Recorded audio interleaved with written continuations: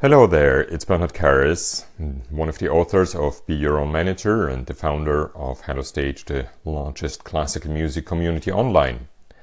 Today I want to talk a bit about fans, because there is a wrong preconception in the market for many classical musicians. Most classical musicians actually think that first of all they definitely need a manager and agent, and secondly that they sell themselves actually to festivals and promoters and orchestras. But that's simply wrong. Because if you look in today's economy with all the digital drive we have and the technological innovation, this allows us to connect as producer directly with the end consumer. So in the case of music, that's a musician directly connecting with their listeners, with their fans and their audiences. Yes, promoters and agents and so on have an important role in there, but it's not the critical role. The critical role for your success is actually having a close connection between your fans and yourself. Why is that so?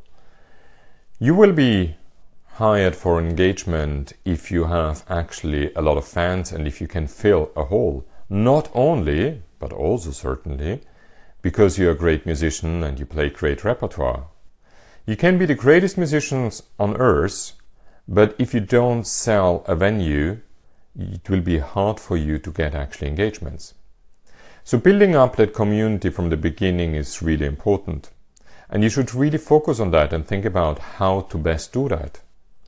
You will need these people also to support you in projects, to be your audience, to support you in any crowdfunding projects you have, to actually listen to you online via CD or live, and to build the backbone of your career.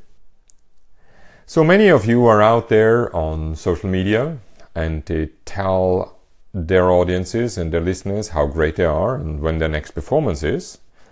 But rarely do you actually share content which is relevant and which is going beyond what you are doing yourself. So you should not use all the communication channels which are available to us today simply as a broadcast tool. Make sure that you actually communicate and that you communicate relevant content. Communication means, first of all, that it's a two-way street. It's not only you broadcasting out there saying how great you are, but it is also listening to your audiences, getting their feedback, involving them in any kind of matters. You might even ask them saying what repertoire they really like. You might ask them of things which are relevant to classical music. But when you communicate with them, make sure that you have content which is relevant to them. And what I mean by that is don't only broadcast about yourself, but tell them about a great concert you've just listened to. Share a playlist, for example, so that people see what kind of music you like. Share photos from backstage or share a little video while you were actually practicing or rehearsing. Make it personal. Also share articles from others and notes from others.